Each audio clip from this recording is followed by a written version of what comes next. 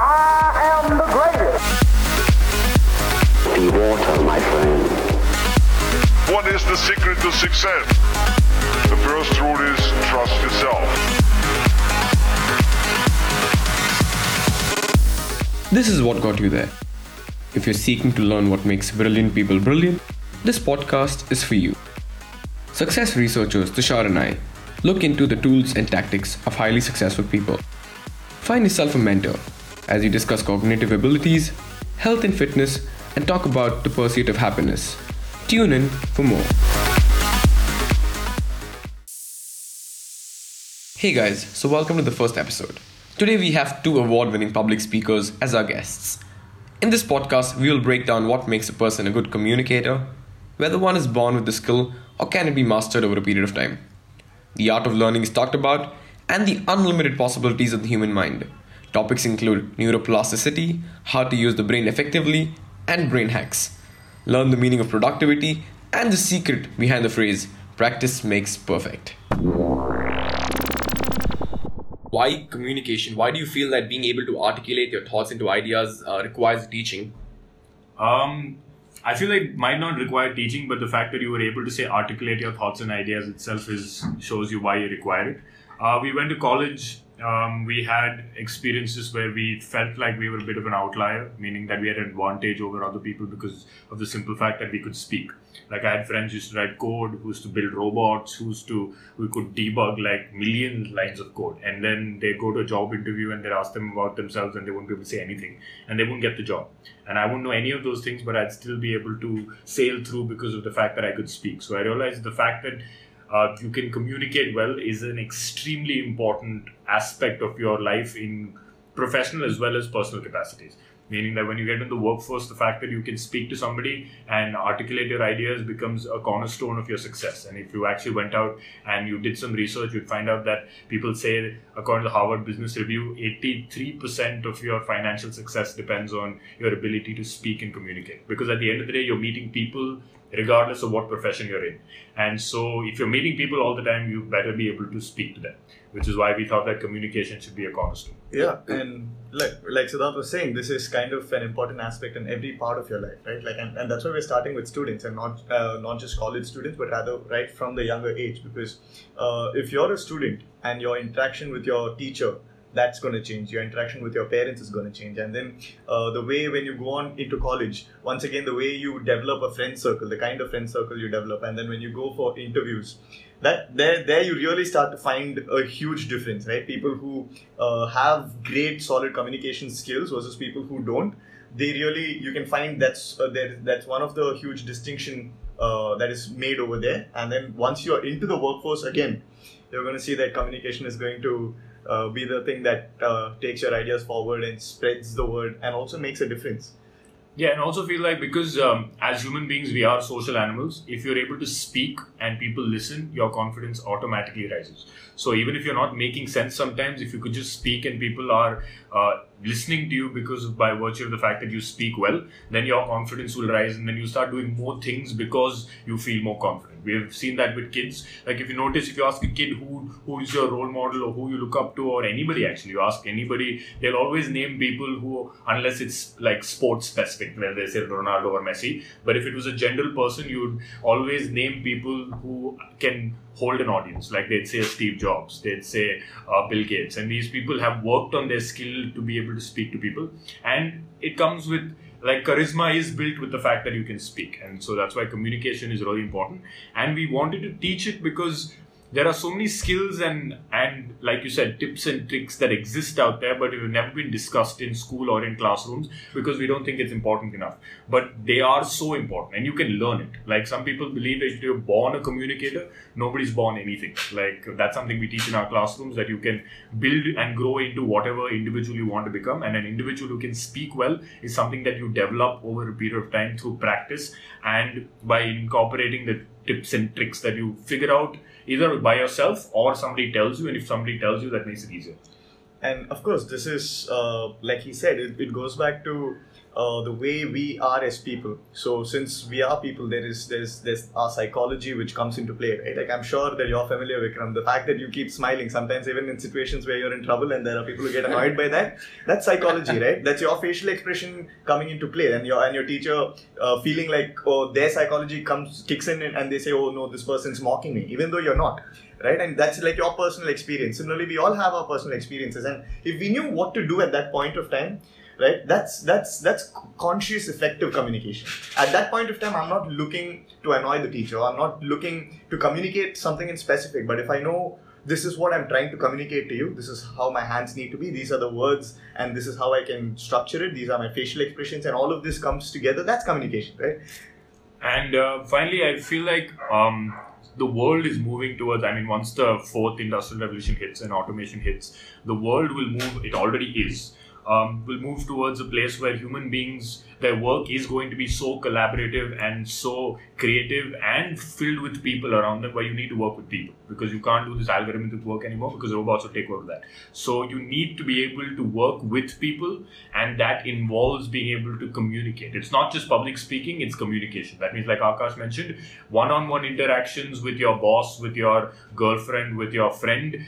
Those are micro interactions which are based in communication. That means the way you move your hand, the way your eyes go, the inflections in your voice, all lend to certain ideas being got from you. Like he mentioned, you might be throwing off signals that you don't want to throw off, and that completely throws off that person, and you end up having a fight, or the communication is completely lost. So that's what it's all about. So I'd like to take that particular point and drive it a little forward, the point about where the world is headed, right? And why communication is important there. Like let's go back a few years and think about a time where we didn't have ATMs, right? There were people who used to do that job, the job of a teller, right? At a bank. And if you see, that was like a very algorithmic work, like Siddharth had mentioned it, and they had to, keep doing work from 9 to 5, and once you had ATMs, yes, jobs were displaced, right? And you didn't need as many people in the banking sector as you did, but now their jobs became more people oriented, right? So they had to deal with more people face to face, where if that wasn't necessary, they go to an ATM, they withdraw the cash, but then when they came to a person at a bank,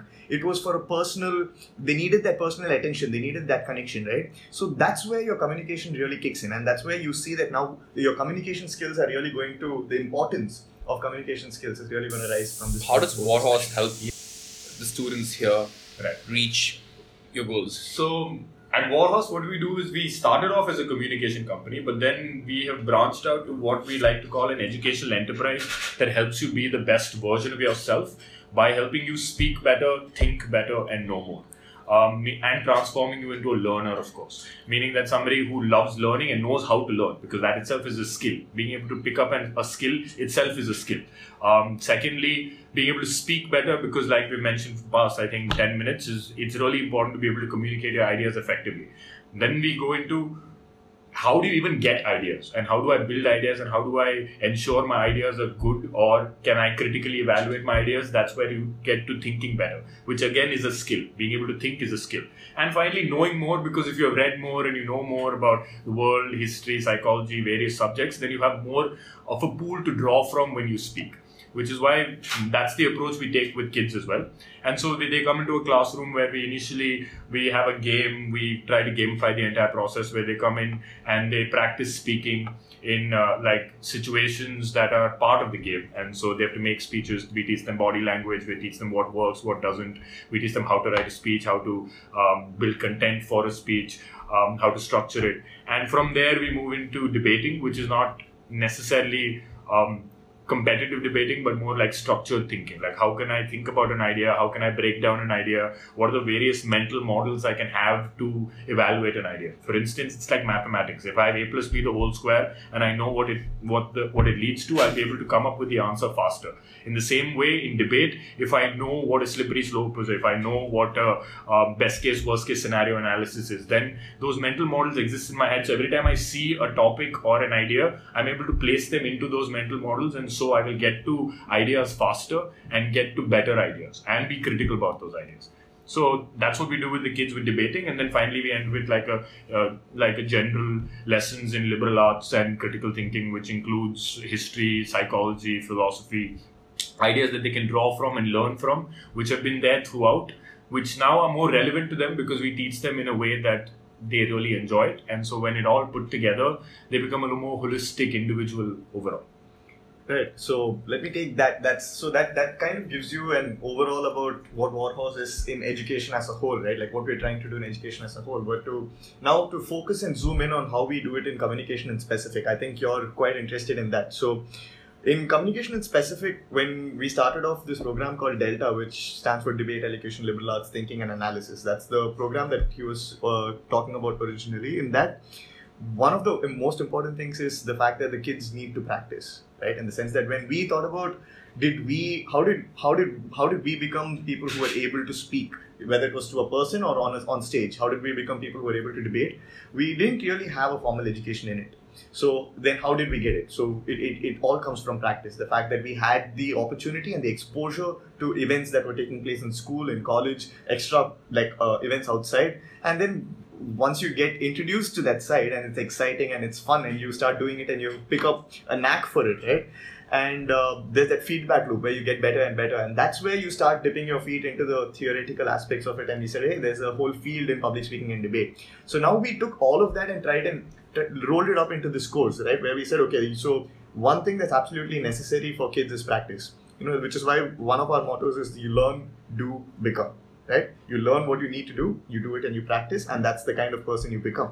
Right? You want to be a public speaker, learn it, you do public speaking, and you become a public speaker. Right? So that's how classes are structured as well. Every class is going to have ideas that that will teach you what public speaking, how to be a good public speaker, but it'll also have a lot of fun games and activities that we ourselves grew up playing or we watched on TV. Like you might be familiar with Whose Line Is It Anyway, right? So all of these different kinds of creative, innovative games that are out there, we bring them into our classes and we have our own improvisations and versions of them that helps these kids practice and really become better communicators themselves, as well as debaters. Taking Akash nailed it. It's exactly about that. It's about doing, right? And the thing you'll also realize is a lot of people assume that only certain people are born to be public speakers. Like they're born with the ability and they are the ones who can do it and I can't do it. Now that's a notion that they have, not just in public speaking, but across fields. Like, only he can sing, only he can dance. And that's a notion that we throw out the window at Warhorse because we know neuroplasticity, we know growth mindset. So we know you can learn anything. Human potential is infinite. But in terms of public speaking, the problem is in school, if you have a batch of 300, they will pick 5 people, right? Or they'll pick 10 people. Yeah. And after you pick those 10 people, they've gone for the first competition. Who are you going to pick for your second competition? The people who have gone for the first competition. So the people who have already entered the system will keep getting trained to get better and better. And of course, they're going to be so much better than the rest. And that's why they're the ones who come out on top and become the leaders and become the cult sects and become like the people who influence once they go out in the real world and the ones who can speak.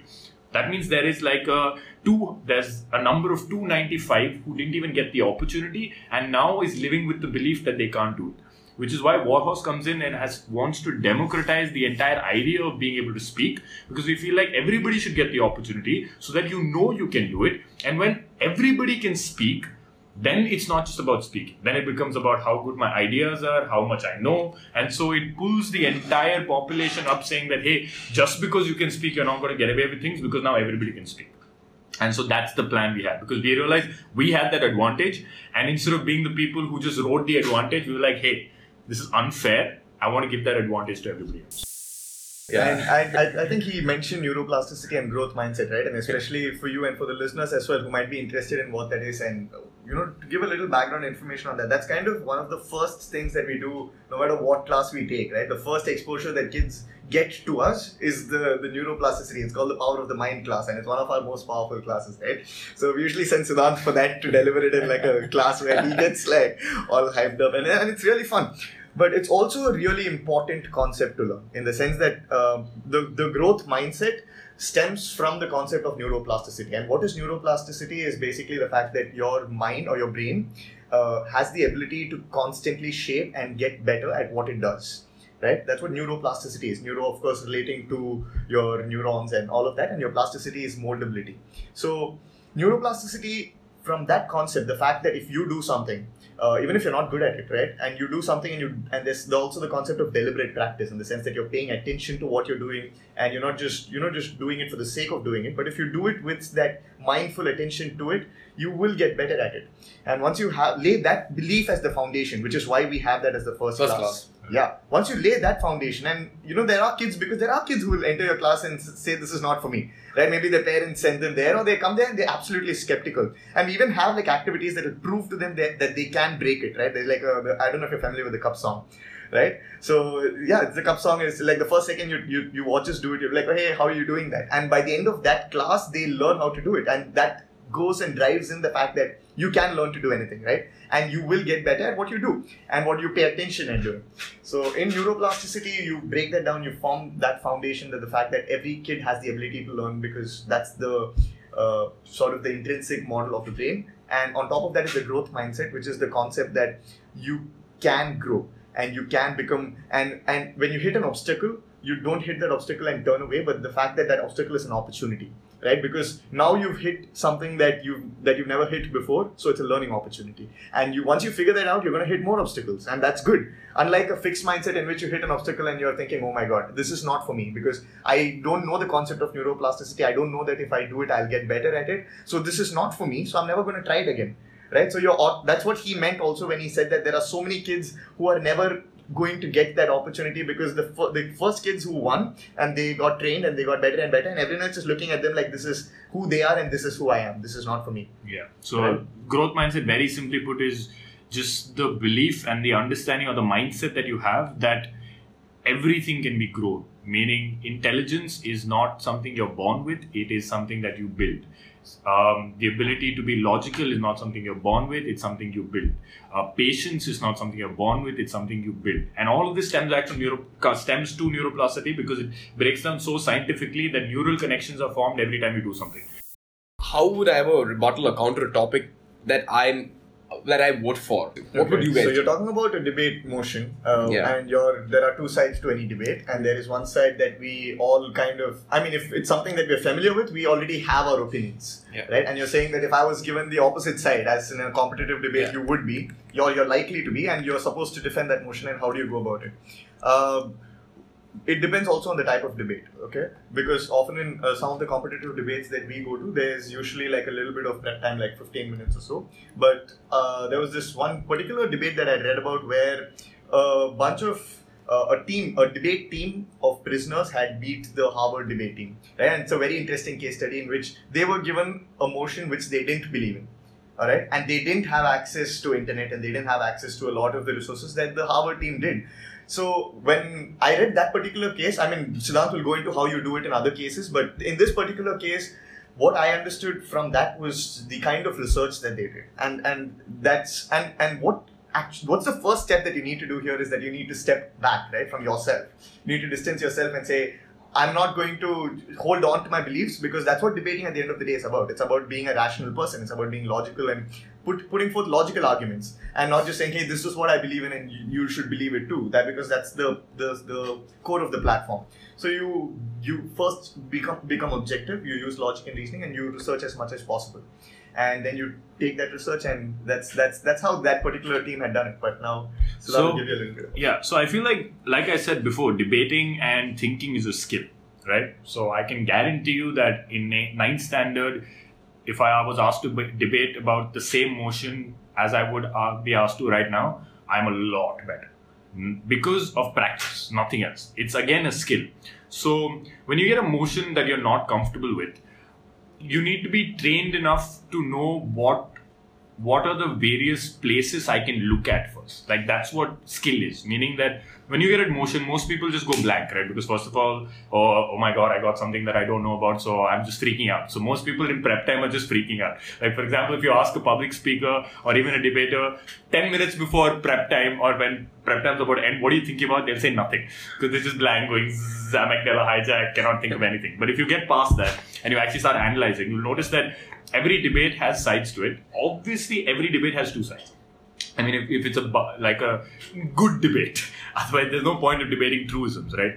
So if you're debating something that's actually debatable, on the other side, the side that you probably don't agree with, well, first you can write down the side that you know, right? and you write down what your arguments for the side you know are. That means you know that these are the things I would say.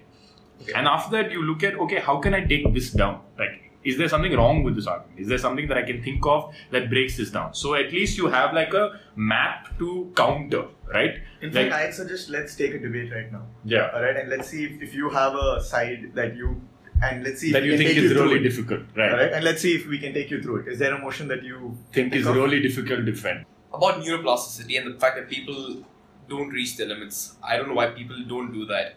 And I believe that people should, in fact, try reaching for the limits or having. He has basically told me neuroplasticity exists, and I believe that people should reach their potential, and everybody can reach their potential. And Yeah. neuroplasticity suggests Yeah, that. so- Now, normally, ideally, people say this is not even a debate, right? Because it's fact. You know neuroplasticity exists, and you know growth mindset exists, and so anybody can become anything. Yeah. If I'm on the other side, I'll say, yeah, of course these things exist. But let's take reality, right? Reality is about social conditioning. That means where you're born is important, right? Birth lottery. That means if I was born in a rich family, I will have access to more resources and more opportunity, and hence I will get better at something, and hence I will reach my potential more, as opposed to somebody who's born like in a poor family with 10 brothers or sisters where they're competing for resources and don't have an opportunity to even access these kind of things. So there itself, even though there is a fact, biological fact that you will get better at whatever you do and you can reach your potential, I'm telling you there are other factors involved which will stop you from reaching your potential. Those factors are birth lottery. Those factors are the fact that your parents might be certain kind, the place you grow up in, which all encompasses birth lottery basically, and also maybe your genetic predisposition, or the fact that societal norms establish certain things. For example, if you're a woman, your ability or your potential to reach your potential is harder because society doesn't let you reach it, right? So you notice that even though you told me something that is factual, like pretty much out there that anybody can reach their potential because science proves it, I had arguments saying that this might exist, but still there are 10 other reasons why people don't and can't reach their potential, even if they want to. For example, a guy born in Harlem, surrounded by carjackers and white people who are shooting them randomly and putting them into jail for not good enough reasons, is not going to reach his potential simply because of the fact of the way he's born and where he's born, right? So that gives you an example of how you can look at ideas and Map it down and then you logically. So of Yeah. course, you need to see the way he did it as well, right? Exactly. There are so many concepts. So he started off with birth lottery. So a kid who's given this debate might approach that, but might not come to the words birth lottery. So an experienced debater knows certain concepts, like would say birth lottery, would say slippery slope, would say this fallacy, that fallacy. These are rebuttals that I'm going to use. So it's a little faster. That's what he was talking about, mental models, right? So again, like it's practice. So you have certain arsenal that you have with you. You have you know how to build a case. You know how an argument is built. You know what goes into an argument. You know how to make a convincing argument. And on top of that, if you're a good public speaker, you know what kind of rhetoric to use to make your audience laugh. Or if you have adjudicators, you know how to get them to be a little emotionally riled up as well. You know all of these things, and you use them despite the fact that you don't believe it yourself. You don't believe the conclusion yourself. Now you believe the arguments that you make are good arguments, but you don't believe the conclusion. Right? Which is what even Siddhant was saying. I know as a scientific fact that neuroplasticity exists, that everyone can hit their potential, but then you bring in the birth lottery argument. Within the birth lottery, you have all of these different aspects. You have psychology, you have social, like your behavior, you have access to education, which is again knowledge is symmetry. You have all of these different things, right? Because a kid who doesn't know that neuroplasticity exists cannot have a growth mindset because they don't know that they have the ability to grow, or rather they have a lesser likeliness to have a growth mindset, right? And again, genetic predisposition and all of these different concepts are at the end of the day practice debate. So the short answer is it's a method, right? It's a process. Everything is a process. It's not the end. Like regardless of what topic you give me, if I go about the process right, I will get answers. Like imagine a scientific method.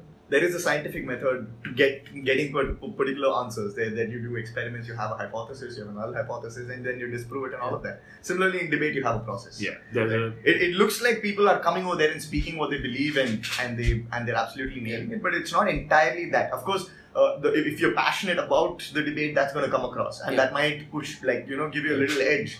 But that's not what a debate is about at the end of the day. And more or less answers my question on random topics as well. Yeah, sort of. Yeah, don't they? Random topics also helps to read a lot, right? So if you read a lot, like this is why we said speak better, think better, no more. If you've read a lot, then regardless of how random a topic is, I will be able to make some connection or the other, and after that, if I can speak well, most people will just listen to anything if you're saying it well. Like that's what one of the things we do in our classes is we have something called the gibberish speech, which is basically I will say blah blah blah blah blah blah blah blah, but I will say it in a certain intonation, with certain body language, the way I move on stage, and so regardless of what I'm saying, like I'm not saying anything, but you're still listening to me, because I could say blah blah blah.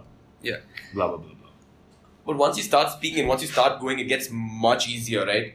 What's the key to that? You just start speaking? Like you said, yeah, exactly. That's it. So, I mean, there are tricks, right? So there's again, the entire subject of public speaking and communication has very distinct evolutionary biology links, right? And anthropological links. Like, why do we behave certain ways? Why does your brain shut down? Why do you feel nervous around people? Why do you feel threatened? All of this is evolutionary biology that is dated for I'm reading Sapiens right now, so I can actually say the number, right? It's about 2.5 million years ago. So that's all that's built. Like the first human being and you, there's zero difference in how you were made. Like your software is exactly the same. They were dealing with lions. Right now you're dealing with public speaking. Is public speaking and the lion the same amount of danger? Absolutely not. Do we perceive it to be the same danger? Absolutely yes. Right? And that's the problem. So when you get in front of people, you automatically feel judged. You automatically feel fragile because their judgment means something, because it's a social situation. That's why you categorize people into three things. You categorize them into friend, foe, and non-person. Right? Non-person is the person you don't care about. The person on the road. And I thought history taught us, right? Evolution has taught us. Yeah. And so the idea about opening up is if you can practice even apart from practicing body language and what kind of body language makes you confident, because if you watch Amy Cuddy, I'd definitely suggest every listener to go check out Amy Cuddy's TED Talk on... and Sir Ken Robinson. And Sir Ken Robinson. Absolutely one of the best, but that's on a different subject. Yeah, that's on a different subject.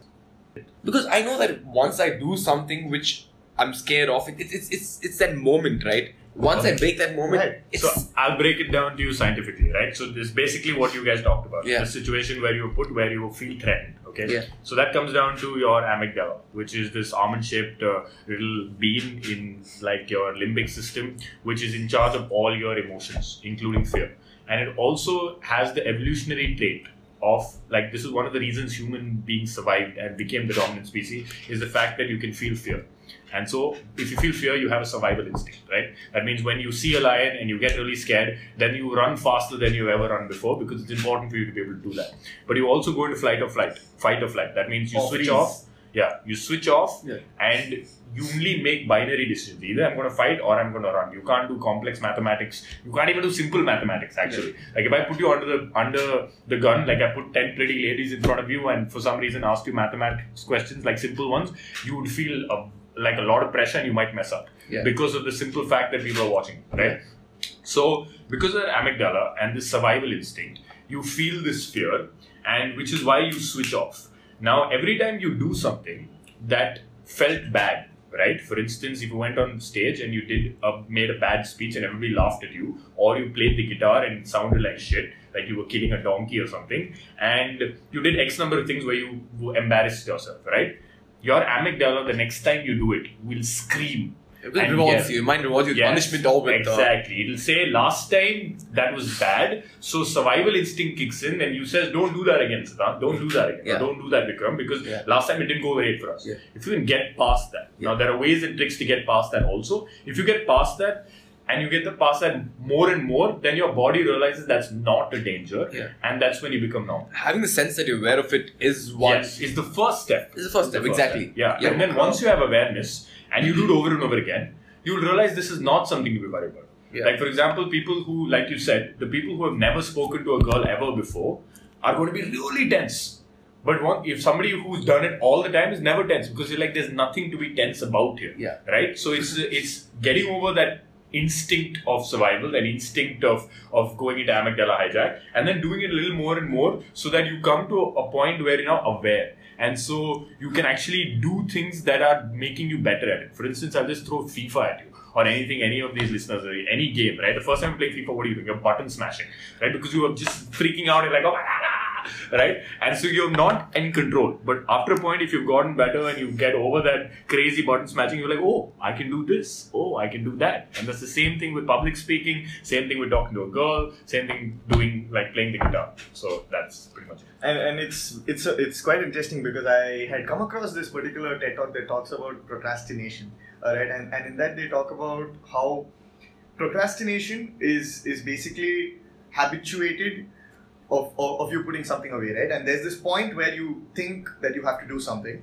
and your brain starts putting up a little bit of pain, and your brain can't tell the difference between this physical, actually inducing pain to you physically versus what it induces within itself. So there is actual pain that your brain feels. And now at this particular little bit of pain it gives you the first time you procrastinate. So you have two choices, okay? And one is to say, okay, despite the pain, I'm going to do it, and it's only a little bit of pain. Or you can avoid it entirely and you say, I'm not going to do it. And that's procrastination. Where now you build a habit of this, because everything is habits, right? Now, every time you have something to do, you're going to build up a little bit of pain. You're going to build a little bit of pain, and now your habit is to turn that pain away, right? Now, take the same thing and do it with public speaking as well. Imagine the first time you're given an opportunity to speak, all right? If at that point of time your brain's going to put in a little bit of pain, all right, and if or quite a bit of pain, all right, because you're thinking about all of these things that might happen to you, and at that point of time you make a decision, all right, that I'm either going to overcome that pain and I'm going to do what needs to be done, and then whatever happens, or I'm going to turn away and keep that aside for later. All right, and that's and each time you make that decision, you're getting better at making that particular decision. That's again neuroplasticity. Each time you make that decision to shy away from talking, you're getting worse at talking. You're strengthening the neural pathways of shying away. Like the same way he said it's a habit, right? Even habits, why do you think habits make a person? Because neuroplasticity. If you do something over and over again, including shying away or getting nervous in front of somebody, then it's a habit to get nervous in front of somebody. Yeah. And so if you've never gotten over it, then you'll just continue being in that habit loop and you'll never exit it. Not this one habit that you guys would say that that has helped you become a good speaker or great speaker. Just name one habit. The best and the most important habit is visualization. Okay, so the one thing that your brain can do is it can imagine, and not many animals, actually, I don't think any other animal can imagine, right? Yeah. And imagine meaning that you can close your eyes and you can put yourself in a position or a situation which is not real, but it feels very real. That means that's why you can imagine being in front of an audience and still feel scared, because even though it's an imagination, right? So the same way, if you imagine every time, so for example, if I'm giving a speech tomorrow, throughout the night and through the day and the previous days, I will keep picturing, visualizing what exactly happens at that speech. That means I come in, this is how I look, this is what I'll be wearing, this is how I'm going to look, this is how I'm going to start, this is how my hands are going to move, oh, I can see that person laugh, I'm going to walk this way. And the more I visualize it, my brain is basically practicing it, right? Because there's science behind this. So there's an experiment where they conducted, where they hooked an athlete up to a bunch of sensors, and they asked him to imagine skiing, right? So the athlete who actually skied and the athlete who imagined skiing, in both cases the same neurons were firing, right? So that means even when you imagine, you're practicing. That's fantastic. That means you can, if you guys have watched Rush, listeners, if you've watched Rush, there's a scene in which he will be lying down, James Hunt will be lying down, closing his eyes, and will be driving, right? That's an example of practice through imagination. So if you practice through imagination and visualization, when you get to game day, in your head, you have succeeded 100 times already. And so when you get there, your chances of succeeding are so much higher, because I've done this 100 times in my head before, I'm going to do it again. And it applies to any skill, like you said, like dancers visualize, public speakers visualize, athletes visualize. It's actually one of the biggest things you teach. Visualization is so key because it's such a human thing, and you can actually help yourself do so many things through visualization. What I'd say is visualization, yes, actually there's very important multiple different ways you can apply it, right? So what he's talking about is visualizing the speech making itself, how your speech is going to go, and that's super powerful. Now imagine there's another way you can apply it. I don't know if you've heard about this, but there's the concept of a mind palace that apparently lets people have a lot of memories or lets them store a lot of memories, and it's where and that kind of what you do is you visualize your speech itself. So never write a speech in the sense that you don't write word for word every thing that you want to say. In fact, I remember in my earlier when I joined Warhorse and I used to make speeches, I used to try and make like phrases and bits that I wanted to say. And that doesn't work at all because now you have put the burden on your brain to remember each and every word. And the burden on remembering each and every word is much higher than burden of just remembering the key points that you want to touch. And you take that burden and each key point you build or you visualize what that is, right? You visualize the place that you're talking about or the person you're talking about or the video that you saw and you visualize that, right? This is again visualization. This is still what Siddhant is talking about. But it's just applying it instead of on the speech, you apply it to the context of what you're speaking about. When you get on stage, you will kind of get into that place again, right? You're visualizing what it is that you want to cover.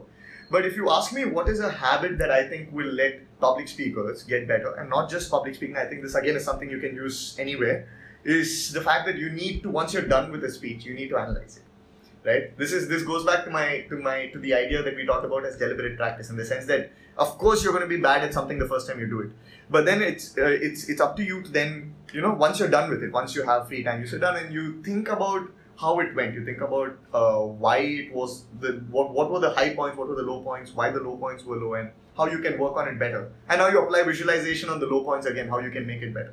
And you combine your ability to, or you combine the habit of thinking back to the speeches you made. Yeah. And you will keep getting better. Yeah. Perfect. Feedback loop. Exactly. Because, but it's also important to understand that you need to know the skill before you start making feedback, because again, it becomes deliberate. For instance, like if I watch a speech of mine, there are few speeches out there and I hate them and I can't watch them, and I've watched them twice and I can't watch them again because I know how much is going wrong. But that's because I'm a trained eye and I know what I was doing there. Other people might not even notice it, but I know there was a point where my voice was too high and my body language was sometimes too loud, or it was too low and I could have done something different, right? So it's that, like he said, the ability to look at your work and say, okay, what went wrong there and how can I get better at it? That's why athletes watch their game videos over and over again, like musicians listen to their notes over and over again, because they're like, how can I get better? And it's through, like he said, a very good feedback. Hey guys, this is Vikram again. I hope you enjoyed this show. A couple of other things before you take off. Number 1. For those who want to know more about the tools and tactics of our episode, you could follow us at Tools and Tactics on Facebook, or you can subscribe to us on our website. Number 2. If you have any suggestions or comments, you can write to us on our Facebook page. Lastly, thank you for listening to our show. I hope you tune in the next time. Enjoy.